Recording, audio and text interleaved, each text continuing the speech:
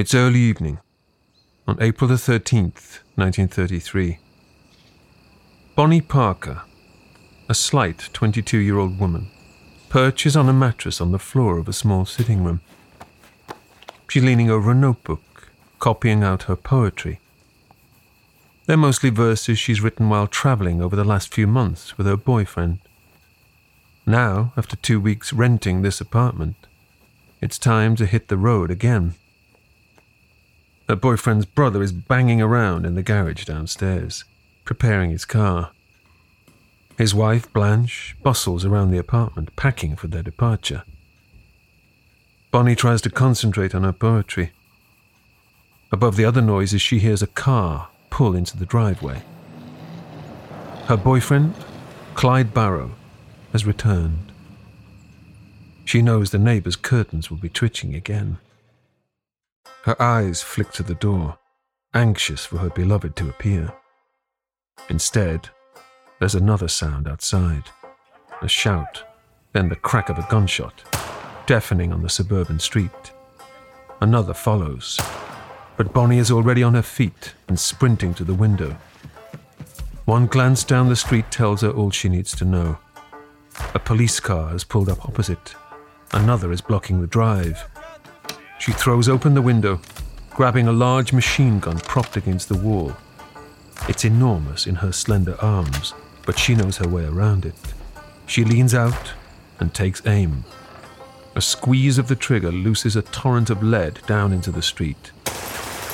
She watches down the sights as a police officer dives behind a tree.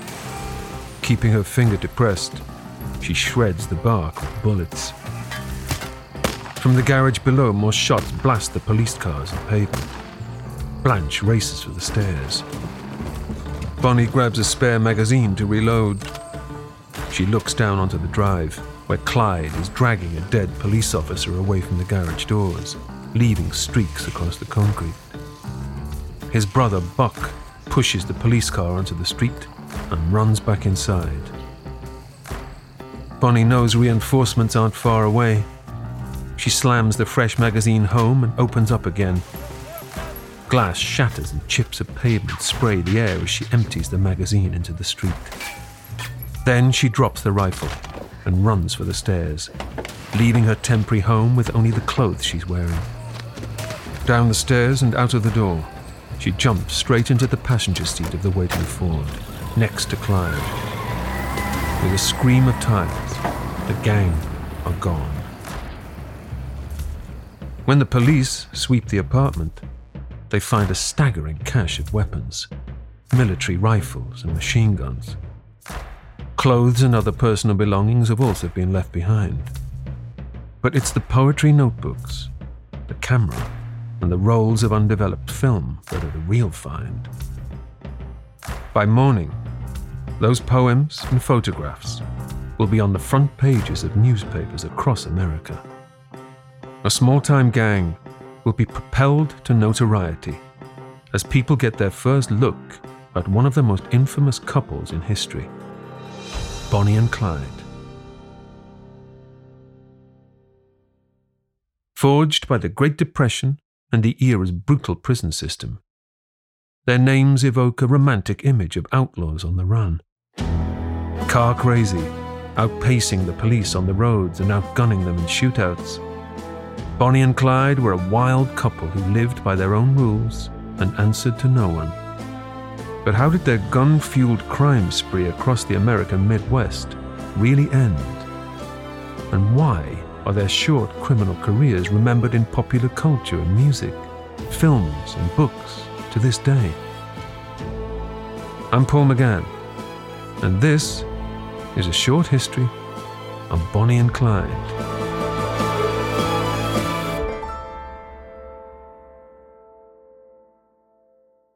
The story starts in the small town of Tellico, Texas. Clyde Chestnut Barrow is the fifth of 7 children, born into a poor farming family in March 1909. In the early 20s, when Clyde is still a boy, the Barrow farm fails. Following a common migration pattern at the time, the family moves to the city of Dallas in abject poverty. Paul Schneider is a journalist and author of Bonnie and Clyde, The Lives Behind the Legend. They live at first under the viaduct, which is this long bridge that goes over the Trinity River, and everybody's living under it. There are whole neighborhoods under there. It's essentially a slum or kind of a homeless camp. People, living under this long bridge. The family lives in the mud beneath a wagon. After several months, they upgrade to a tent. Finally, Clyde's father, Henry Barrow, saves enough to buy a nearby gas station, and the large family move into one small room in the back. Clyde is a small, good-looking boy who dreams of becoming a musician. He learns the guitar and the saxophone. However, he soon drops out of school to follow his older brother, Buck, into petty crime.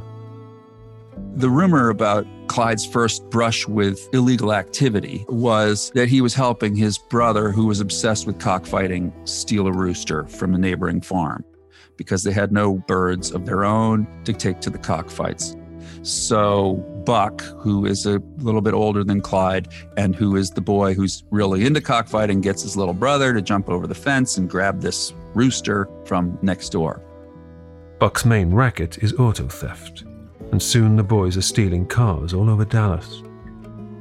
Clyde is the first arrested, aged 17, after failing to return a rental car and running from police. Soon after, he's arrested for stealing a truckload of frozen turkeys. Buck takes the rap and spends a week inside. But by now, Clyde has got himself a name as a troublemaker. It won't be long until Clyde meets the young woman with whom he'll find his way into the history books.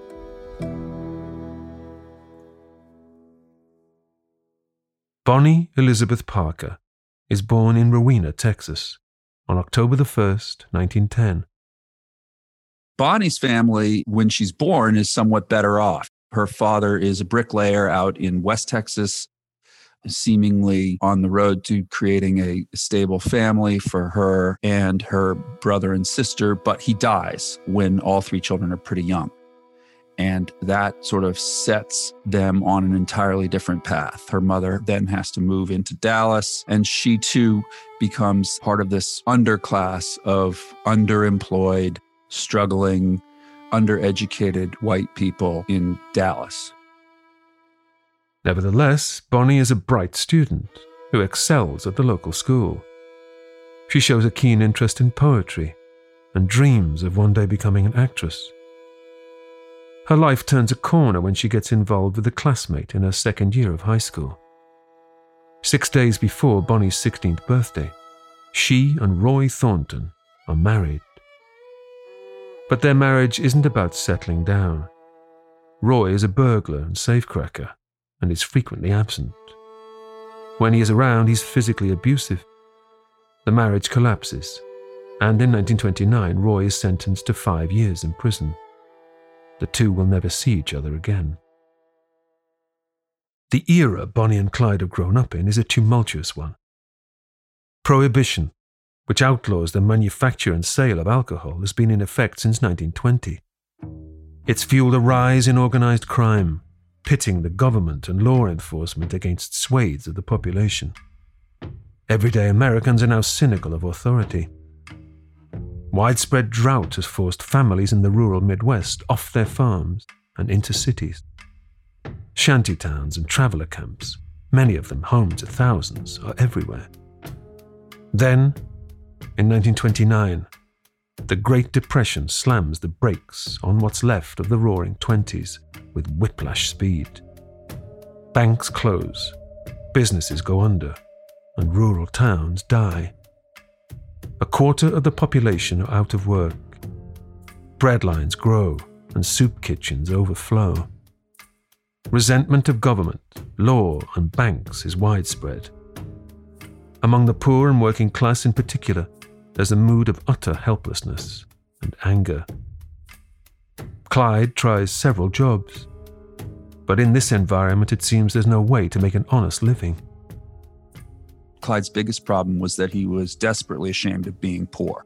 So he has this class issue But the thing to know about the strata that they fall into is that it was a revolving door with the police and petty crimes, and they come out of a kind of a tough slum neighborhood.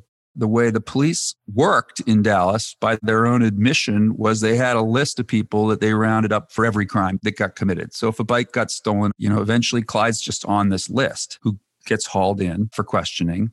And they were allowed to haul people in for questioning and put them in jail for 72 hours without even telling them what they're asking about. And there are cases where they would then let you out after 72 hours and say, go home, and pick you up on your way home and put you back in for another 72 hours without charging you. In January 1930, the 20-year-old's fate is sealed when he visits a friend. In the kitchen, he meets 19-year-old Bonnie, making a cup of hot chocolate. Their friends will later say it's love at first sight. They are immediately inseparable, calling each other pet names, much to their friends' amusement. But the whirlwind romance is short-lived. In the following weeks, Clyde is convicted of auto theft and sent to jail. It's Clyde's first time inside, and it doesn't last long. He convinces Bonnie to smuggle a gun in. It's her first serious crime, and it does the trick.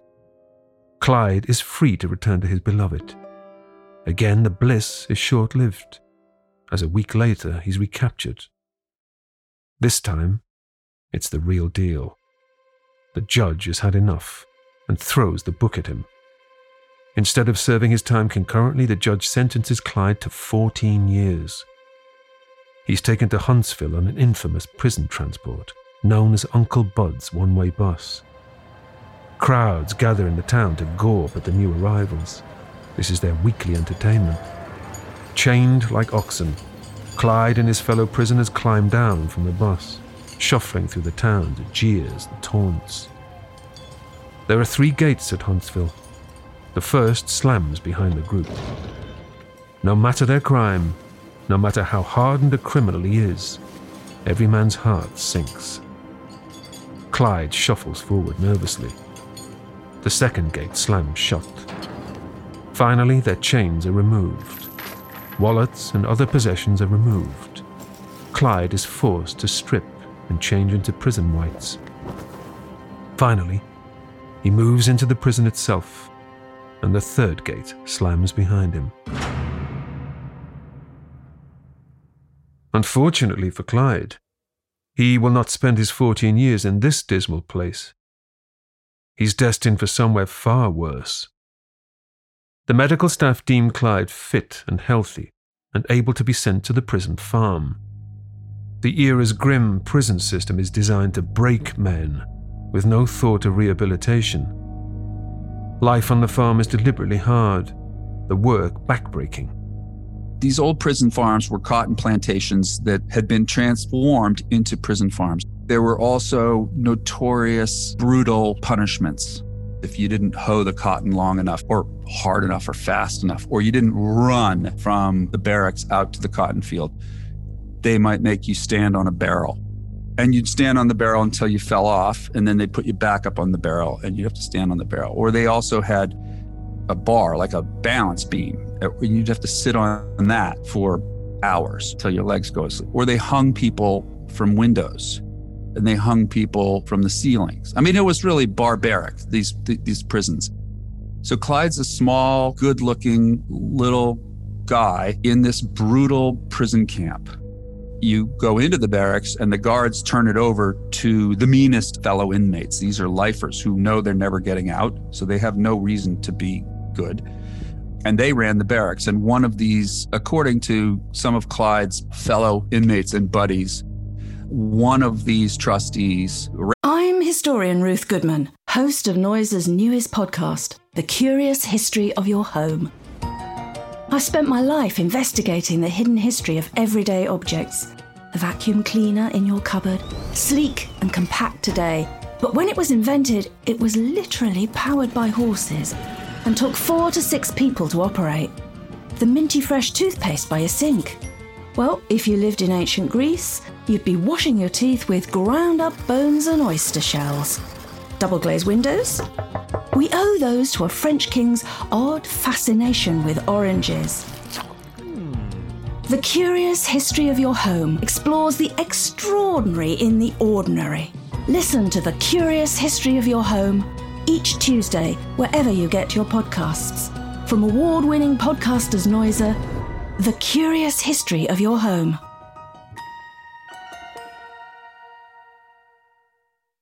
Raped him several times. Clyde ultimately sneaks a pipe wrench in from somewhere. And he has help from some fellow prisoners. But basically, he lures this trustee back to the restrooms at the back, which is where he presumably had been raped before, and he kills him with a pipe wrench.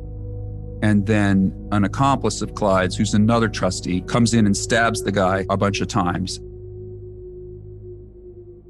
Since the accomplice is already inside for life, he confesses to the murder. The young Clyde Barrow's life may have marginally improved, but prison is still unbearable. He knows there's only one way off the farm. To get so ill, you can no longer work. It's not uncommon for prisoners to slice their own Achilles' heels, or worse, to get themselves sent to another prison. In January 1932, after 2 years at the farm, Clyde is despondent. While outside on work duty, he takes an axe and chops off his big toe. Unknown to him, his mother has already successfully petitioned for his release. So, 6 days after needlessly chopping off his toe, Clyde limps out of Easton Prison. But he's scarred in other ways too.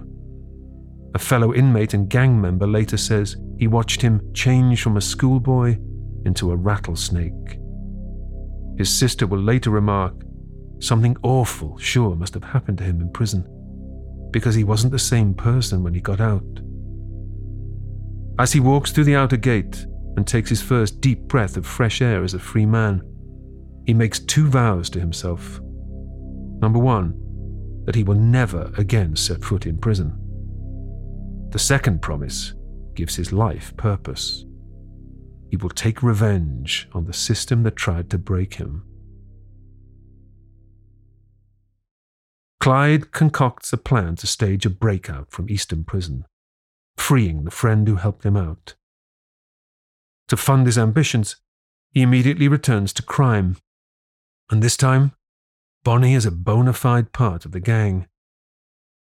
Though it's the bank robberies that make them famous, most of the gang's robberies involve small-town stores and gas stations for little reward. Again, the couple's time together is brief, but this time, it's Bonnie who gets into hot water. Caught robbing a hardware store, she's sent to jail. Bonnie spends her days inside writing poetry that will soon be reprinted in newspapers across the country. Poems that will ensure her legacy. Meanwhile, Clyde hones his skills behind the wheel. He's the getaway driver for a robbery in which a store owner is killed. And from now on, he's a wanted man. Shortly afterwards, he and 2 friends are drinking moonshine in a parking lot when they're approached by a sheriff and his deputy. Making good on his vow never to return to jail, he opens fire without warning, killing one of the lawmen and seriously wounding the other. It's not his first murder, but it's the first time he's killed a law enforcement officer. A line has been crossed, and already it feels like events are beginning to spiral. Bonnie is released from prison after just a few months and meets back up with Clyde and his friend, 16-year-old William Daniel Jones, known as WD. Dallas is a big city now, but back then you knew almost everybody, at least in your social class, in your milieu, and theirs was these tough kids. WD is in the same circles as the Barrows, who run this little gas station kind of in the heart of the tough section of town. And he ends up hooking up with Bonnie and Clyde. And you get the feeling he's just a young kid who looks up to Clyde and Bonnie. But he's a funny guy because he always seems to say later when they're questioning him after he's caught, and even later in life, that he was asleep. I was asleep when they shot those, there's guns firing everywhere. And he may have been drunk and asleep, but he always happens to sort of seemingly be innocent, even though he's riding around in the back of a car with notorious killers. At the end of 1932, the trio gunned down a sheriff's deputy and leave Texas. For a couple of months, they traveled the Midwest in a succession of stolen cars, usually Fords, abandoned when they break down or get too hot, while they hijack the next ride. They're not yet household names, so are unhindered by organized law enforcement. They steal cash from stores and gas stations when they need it, renting rooms in towns. Clyde drives while Bonnie navigates. Jones is the group's photographer, snapping the couple in staged poses, similar to those people might take at a fairground. In almost every picture, their vast array of weaponry is proudly displayed. Clyde is gun-obsessed. His favorite weapon is the Browning Automatic Rifle, or BAR, a US Army machine gun with more firepower than a whole paddy wagon full of police officers. Clyde was a gun nut. The first Bonnie and Clyde movie is actually called Gun Crazy. It doesn't identify them as Bonnie and Clyde, but it's really about somebody who's gone nuts for weapons, which Clyde kind of had. Clyde broke into multiple armories. They seem to have been relatively poorly guarded, and they literally loaded the car with guns and ammunition. The ease with which Clyde and his buddies were able to burgle extraordinary numbers of military-grade weapons and rounds of ammunition from armories is kind of one of the mysteries of the story. One hopes they're more locked up now, but they really did give Clyde and his gang a leg up on the law enforcement at that time. The police roll around in old cars and trucks. They have a few guns, but are severely underarmed. On the other hand, Clyde always steals the newest, fastest cars. He favors the Ford V8. He even writes a letter to Henry Ford, proclaiming the V8 to be a dandy car, which he steals exclusively if available, for its sustained speed and freedom from trouble. They lived on the road, and he never went slower than full speed. And he practiced maneuvers of the sort that you see in cops and robber type shows that are not something anybody can do without practice, such as flying in reverse, slamming on the brakes, going into second, and spinning around and taking off at full speed. So these local cops who try to stop them at the beginning are puttering around in Grandpa's Model T with a handgun, a service gun, and they don't really have a chance. And the other thing that's important to understand is there were no radios. The police did not have two-way radios. And the police, for the most part, couldn't cross state lines. This high point in their short lives stretches to the end of March, when Clyde rents an apartment above a garage in the city of Joplin, Missouri. The town is strategically positioned on a crossroads between 4 states, perfect for hopping across state lines to avoid the law. The apartment itself offers 360-degree views over the street and surrounding area. Clyde's brother, Buck, has just been released from prison, and together with his wife, Blanche, he reluctantly agrees to meet up with Bonnie, Clyde, and Jones. Buck actually does an extraordinary thing. He's been on the lam. He was an escapee. He had run away from a prison farm. Blanche and his mother have convinced him to turn himself in and that he will get clean. His crimes at that point are not of the sort that would get him to the electric chair. And he goes into prison and serves his term, or is ultimately pardoned. And he believes that he can get Clyde to do something similar. It's supposed to be kind of a vacation, and they get into a little upstairs apartment on a pretty suburban-seeming street. The place is still there. Their attempt to talk Clyde round fails, and on April the 13th, the gang are preparing to leave the apartment. Buck and Blanche decide to return to Texas for a new start. Bonnie and Clyde, with Jones in tow, will find somewhere new to lie low while they continue to plot their prison raid. But the 13th will be an unlucky turning point for the gang. They won't slip away from Missouri unnoticed. The neighbors have become suspicious of the young strangers with the out-of-state license plates. They report their concerns to the police. The gang make their escape thanks to overwhelming firepower and their characteristic shoot-first style, leaving 2 dead officers in their wake. But it isn't a clean getaway. In their haste, Buck's marriage license and parole papers have been left behind. Blanche's hopes of going straight and living a quiet life are in tatters. More importantly, the police also have Bonnie's notebooks and camera. When the photographs are developed, police are shocked. By morning, the sensational pictures of the Barrow Gang, as they're now known, are splashed over front pages across the country. The 5 pose in the now famous photographs. The unmarried Bonnie and Clyde embrace and kiss.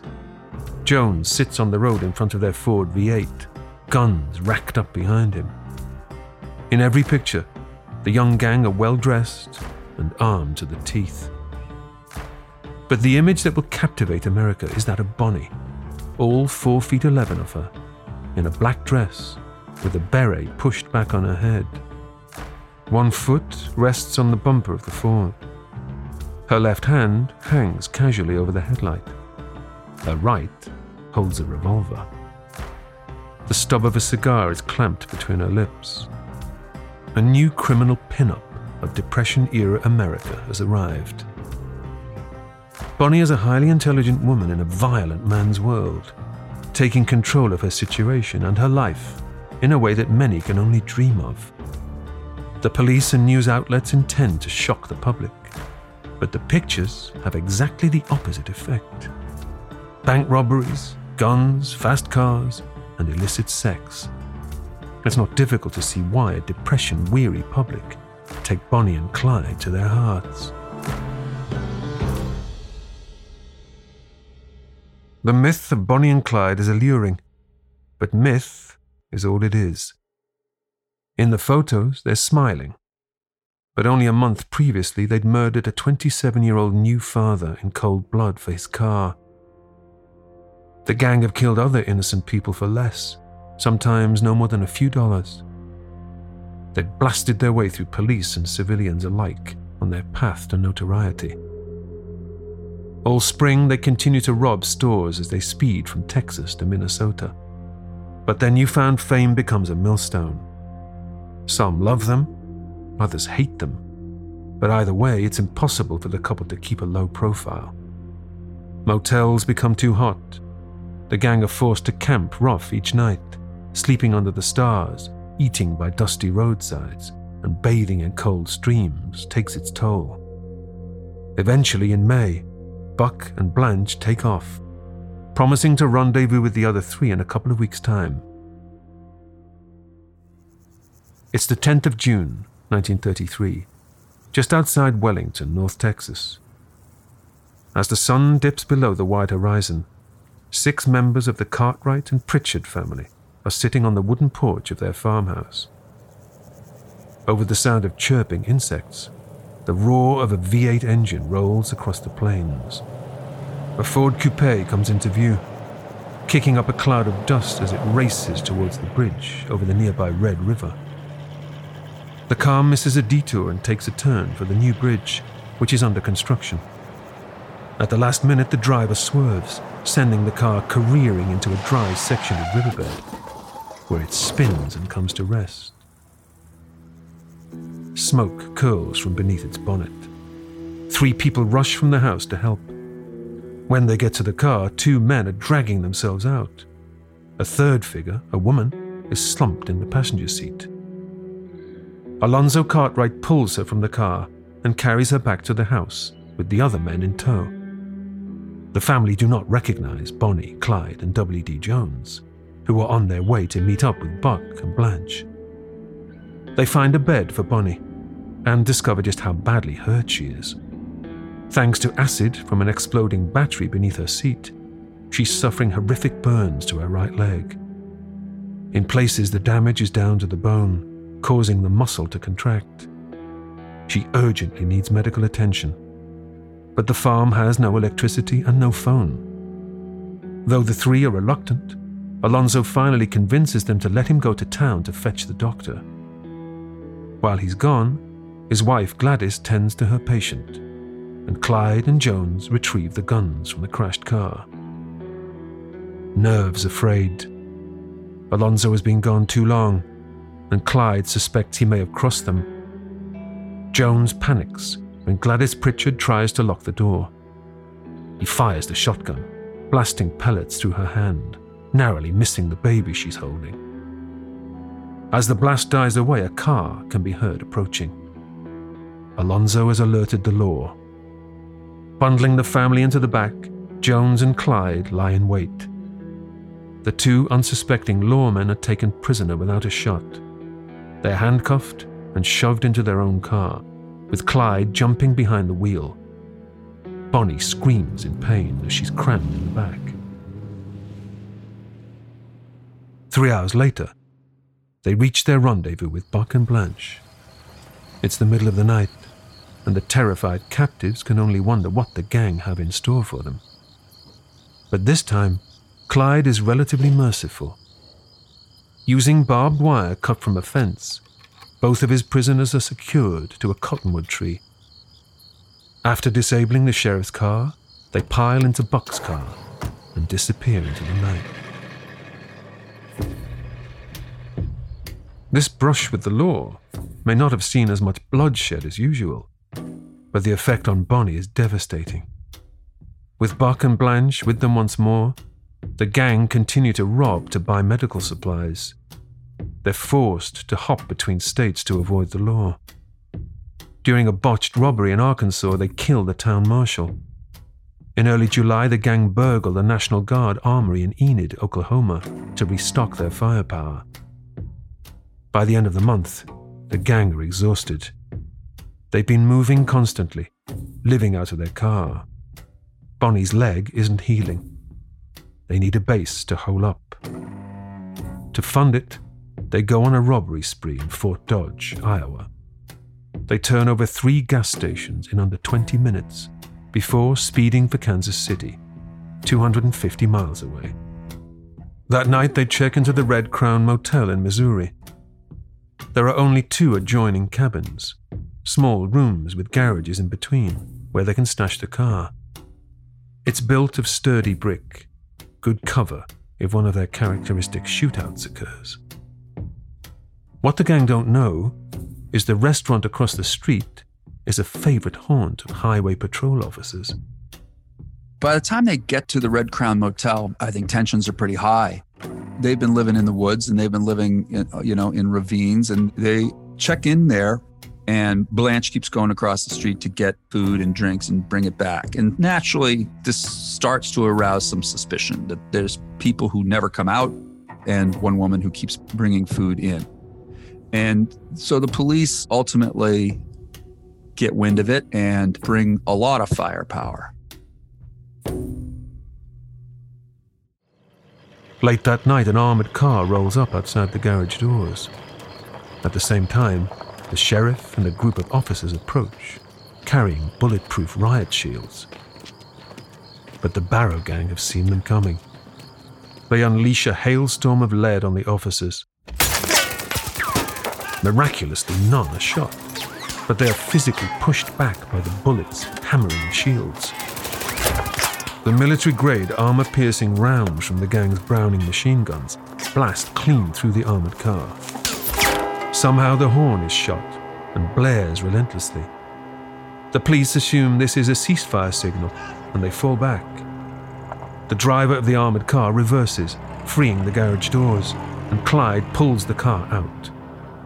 In the confusion, the police fire tear gas, which lands in the restaurant parking lot, obscuring everybody's view.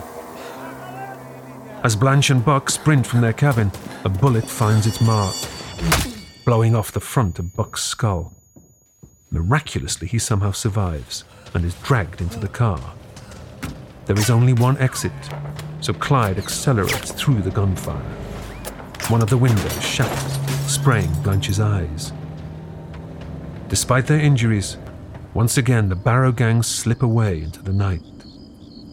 But the heat is getting too much, and their escape doesn't buy them much time. 5 a.m. on July the 24th, 1933. 4 days after the shootout, the Barrow gang are camping out at an abandoned amusement park near Dexter, Iowa. Weary and injured, they're eating around a fire. Despite the hour, Blanche is wearing sunglasses. Fragments of glass are still lodged in her eyes. Bonnie's leg is getting worse. The wound is reopened.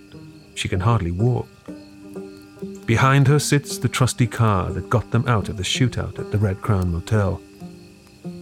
On the grass next to it, a second car is parked, stolen earlier that day. A little way off is something far more ominous. Earlier, Clyde and Jones dug a grave for Buck, although for now he's still alive and eating heartily. But he's missing part of his skull, and Clyde has been pouring peroxide straight onto his exposed brain to keep it clean. The end, Clyde thinks, can't be far away. Suddenly, a shout startles the birds from the trees. The gang are surrounded and loudly instructed to come out with their hands up. Unknown to the gang, the sheriff has raised a posse to investigate the reports of a group sleeping rough in the area. They're not taking chances. There are over 50 heavily armed men encircling them. Trapped, the gang react immediately. With his rifle never far from his hand, Clyde opens fire. He's answered with shots from all sides of the campsite. So he leaps for the nearest car and slams it into gear. But he takes a bullet to the arm and swerves, hitting a tree. Jumping out, he runs for the second car before seeing it reduced to scrap in an onslaught of bullets. Buck has been shot in the back. Blanche refuses to leave his side. With a glance behind, Clyde, Jones, and Bonnie limp through the trees to the river. Believing the gang are all dead, the posse take a few vital minutes to regroup before searching the bushes. Clyde can hear the shouts behind him as the sheriff finds Blanche hiding with her husband. Despite having been shot several times, Buck is miraculously still alive. The capture of Buck and Blanche has given the others the distraction they need to make their escape in a nearby farmer's car. Once again, they've evaded the law, though, like last time, the cost is high. Bonnie is in constant pain, and Clyde has been shot in the arm. His brother Buck is held under armed guard at a nearby hospital, where he succumbs to his horrific injuries a few days later. Blanche, permanently blind in one eye, will soon be behind bars. I think that once Buck is captured, that's another round of photographs. There's famous photograph of Blanche. Buck's on the ground and Blanche is caught. So that puts them in the news again. But I think also for Bonnie and Clyde and their parents and their siblings, I think it was also a kind of a forewarning that the end is inevitable. They were going to go down together. But the fact that Buck is dead and Blanche is in jail, I think people were surprised how much longer Bonnie and Clyde carried on. I think they're being seen more and more not as rebels against a system, but as wounded, dangerous animals who are killers. Jones can see the writing on the wall. Once Bonnie and Clyde are well enough healed, he splits from the couple and heads for his mother's in Houston. Despite trying to keep a low profile, in November he's arrested. He goes quietly. He will spin a story that he and Clyde have rehearsed many times, that he never killed anyone or even held a gun. He was an unwilling partner, often tied up. Jones is sentenced to 15 years and paroled after 6, then spends the rest of his life in Houston. He lives long enough to see the 1967 film, Bonnie and Clyde, but his response to it is ambivalent. It made it look sort of glamorous, he remarks. But like I told them teenage boys sitting near me at the drive-in showing, take it from an old man who was there. it was hell. As 1933 draws to a close, Bonnie and Clyde are still wounded animals on the run. Conscious that their time must be running out, they turn again to Clyde's ambition of a raid on Eastham Prison. On January the 16th, 1934, his dream comes true. At the appointed time, Bonnie and Clyde are sitting in the fog in their car, and these prisoners make their escape. They kill a guard who's one of the more brutal guards. They shoot him, kill him, and run for the car. And Clyde just starts putting up his usual gunfire, heavy gunfire. And Bonnie, who's a little bit away, a steep fog, and the fog can be very thick in that part of Texas in the morning, starts beeping on the horn. So there's all this noise going on, crazy gunfire, people running. 4 prisoners managed to get to Clyde's car. And there's a couple there who weren't part of the deal. They just sort of saw what was going on and headed for it too. And Clyde's friend, the target of the jailbreak, says, you can't, in particular this kid Methvin, you can't come along. You're not breaking out with us. And Clyde says, no, anybody who gets here and gets in my car is coming with me. I'm not sending anybody back. I think it felt to Clyde like some kind of achievement in a period in his life when there wasn't much achievement other than running. The raid is a tipping point. The governor of Texas brings in Ranger Frank Hamer. He is an infamous manhunter with dubious morals and a reputation for bringing down his quarry by any means necessary. The 49-year-old veteran is seconded to highway patrol to legitimize his pursuit. He gets brought in relatively late in the hunt for Bonnie and Clyde. It's after the Eastham prison break, and he's brought in by the governor and by the head of the Texas prison system. And he is a legendary manhunter who has had many, many gunfights. So he's partly brought in because Clyde and his gang have shot up so many police and law enforcement and gotten out of so many scrapes. Bringing in this angel of death character is hopefully going to prevent that kind of disaster from happening. What he brings to the investigation comes from his connection to the governor, which is he's the only law person chasing Bonnie and Clyde who really has it firmly in hand from the governor of the state of Texas to offer clemency or a pardon to anybody who will rat out Bonnie and Clyde. From February 1934, Hamer lives out of his car, the duo's constant shadow, often only a day behind them. Bonnie and Clyde are using the other prisoner they sprang from Eastham, Henry Methvin, as their new gopher. Just as Jones helped with errands, Methvin now helps Clyde steal the cars and money they need to stay one step ahead of the Ranger. On Easter Sunday outside Grapevine, Texas, the gang's car attracts the attention of 2 highway patrol officers. Both are killed in cold blood. An eyewitness will state they saw Bonnie firing the fatal shots. Exaggerated rumors claim Bonnie laughed as the officer's head bounced like a rubber ball as she shot him. The stories are later discredited, but not before they're printed in the papers. Some claim the police purposely planted the stories to put a dent in the couple's popularity. Whether true or not, the wanted posters now offer rewards for Bonnie and Clyde, dead.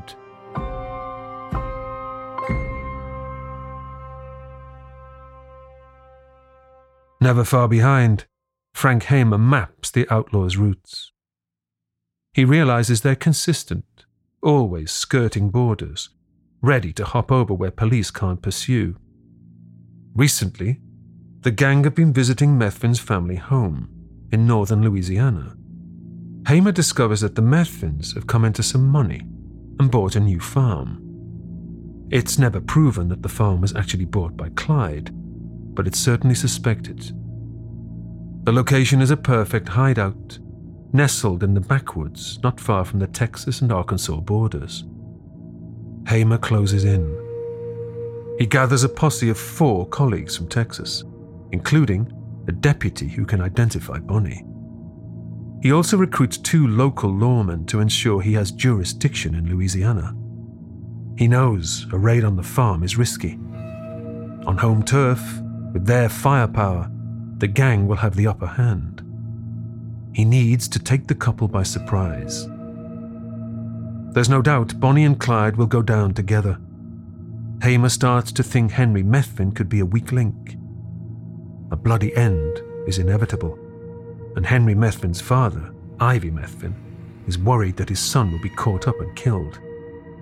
After agreeing to help Hamer in return for his son's pardon, a plan is hatched. Hamer has this pardon in his pocket that he can offer to somebody, and they secretly meet in the woods with Methvin's family. Henry gets out to get some sandwiches at a cafe, but instead of picking up the sandwiches while Bonnie and Clyde are driving around the block, Henry leaves the sandwiches on the counter and just sneaks out and disappears into the crowd. Bonnie and Clyde are not necessarily suspicious that Henry got separated because they're all on the run from the law. They probably think some cop looked at him sideways and he had to disappear. But the agreement always is, if we get separated, we'll come back and find you at your house. Make your way back to your house. It's 9 a.m. on Wednesday, May the 23rd, 1934. Highway 154 is an isolated ribbon of dirt road, cutting through thick woods. Hidden in the dense bushes close to the roadside are Frank Hamer and his 5 chosen men. Hamer was told the previous day that Henry Methvin split from Bonnie and Clyde. He knows, at some point, the 2 outlaws will travel along this road to rendezvous at the Methvin farm, a couple of miles further on. The men have studied the couple's previous encounters with the law and have come prepared. Each carries a high-powered rifle or Browning automatic machine gun, like Clyde himself uses. Hamer has selected the location carefully. Positioned on a rise in the road, he has a good view in both directions. But Hamer knows Clyde will be driving at full throttle, so he's planned a way to slow him down. To secure the pardon for his son, Ivy Methvin has been coerced into playing an active role. On the opposite side of the road sits his jacked-up truck, one wheel removed. Hamer is banking on Clyde recognizing it. At 9:15, Hamer hears the sound he's been waiting for. The distinctive howl of a Ford V8 being driven at high speed. His men tense. Rifles click as bolts are cocked. Ivy is desperate to get away, fearing the worst, but it's too late to back out now. Suddenly the tan Ford tears around a corner in a cloud of dust. But as soon as Clyde sees Ivy's truck, he brakes, slowing to a crawl. He gets just a glimpse of Ivy before a single gunshot rings out. Bonnie screams as her partner in crime slumps. The other 5 men in the trees pull their triggers. A torrent of bullets blasts the car, punching holes clean through the bodywork. After several seconds, Bonnie's screaming stops, but the onslaught does not. Thunderous gunfire is heard miles away.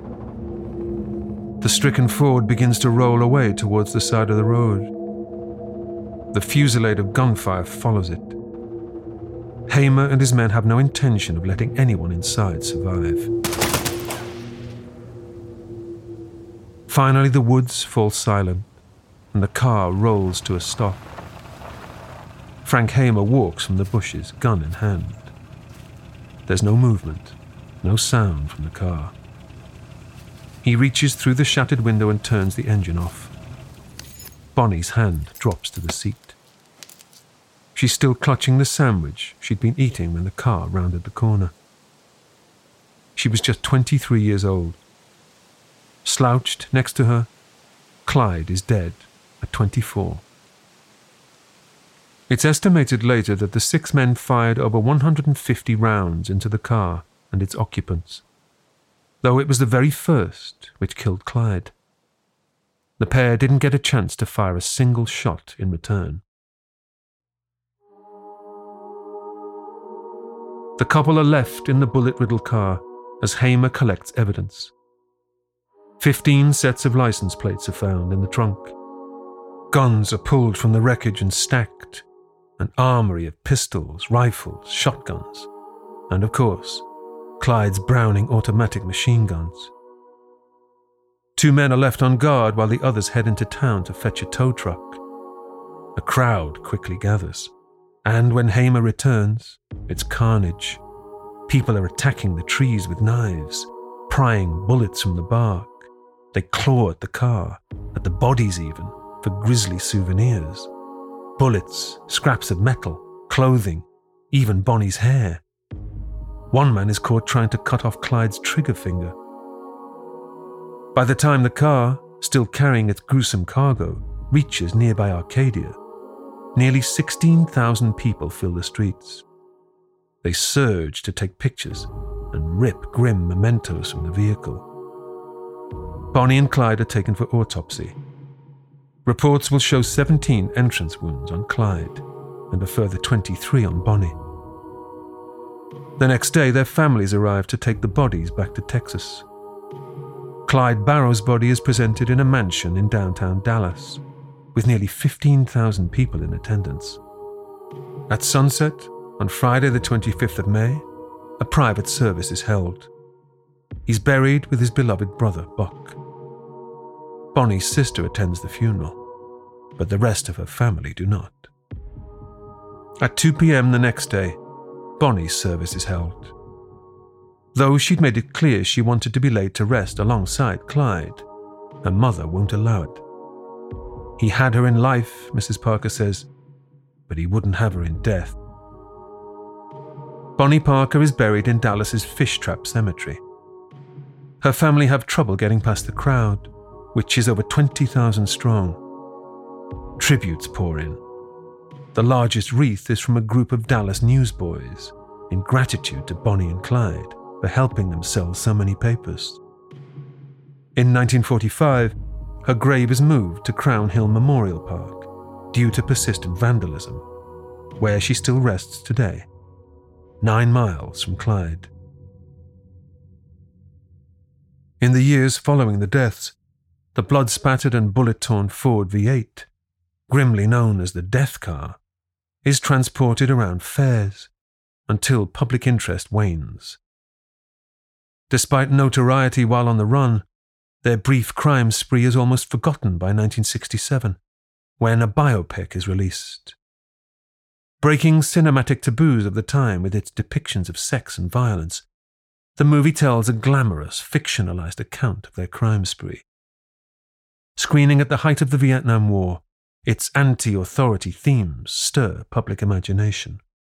The film is a hit and wins 2 Oscars and a BAFTA. One cannot underestimate the importance of the movie Bonnie and Clyde in the late 60s. I think that while the myth-making started almost immediately by Bonnie's mother and Clyde's sister, who wrote a book not long after, and that movie was such a hit and touched so many hot spots of American culture that I think there's a very clear line of when their level of celebrity kicks into this mythical gear. And it's 40 years after they're dead. Bonnie and Clyde, who were, in the end, relatively unsuccessful bank robbers and kind of regional celebrities, have grown into this huge, mythical, kind of gruesome touchstone of American culture. And I think their enduring appeal obviously stems from their real love for each other, from their sort of Romeo and Juliet go down together. They are often fondly remembered as legendary outlaws in an era of government oppression and extreme poverty. Bonnie's poetry, written while on the run, maintains this ride-or-die romantic image. It's true they lived by their own rules and forged their own destinies in an era when escaping your lot in life was extremely difficult. But when backed into a corner, Bonnie and Clyde were cold-blooded killers who never hesitated to pull the trigger. In the wake of their lawlessness, they left countless widows, orphans, and heartbroken families. Today, the bullet-riddled Ford V8 Death Car sits in a casino in Nevada, along with the tattered shirt Clyde was wearing when he was killed. Some of the guns recovered by Hamer are displayed at the Bonnie and Clyde Ambush Museum in Gibbsland, Louisiana. The museum occupies the very building where the couple bought their last sandwiches on that fateful morning. Another museum in Joplin holds several of Bonnie's necklaces and a door punctuated with bullet holes from their critical shootout at the apartment there.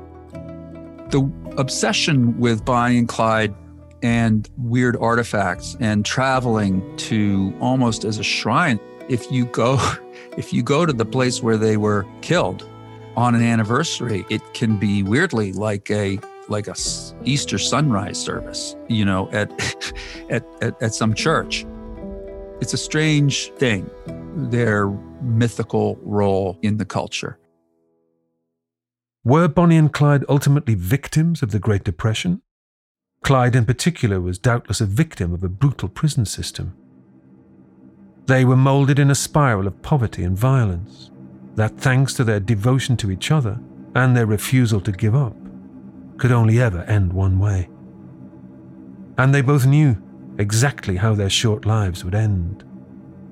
Just weeks before the couple were gunned down, Bonnie handed her mother a poem, seemingly written as her own epitaph. They don't think they're too tough or desperate. They know that the law always wins. They've been shot at before, but they do not ignore that death is the wages of sin. Someday they'll go down together, and they'll bury them side by side. To few it'll be grief, to the law a relief. But it's death for Bonnie and Clyde.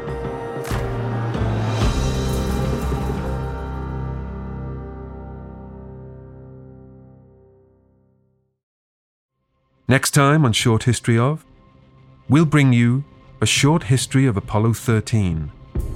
Before the crew even called anything down, the people on the ground saw everything go haywire. What just happened? Do we have bad telemetry? What's happening? And then you hear the call down, we've got a problem here. And then no one was listening to what the crew had said because they were trying to work what was going on.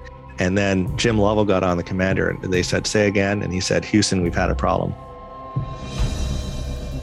That's next time on Short History Of.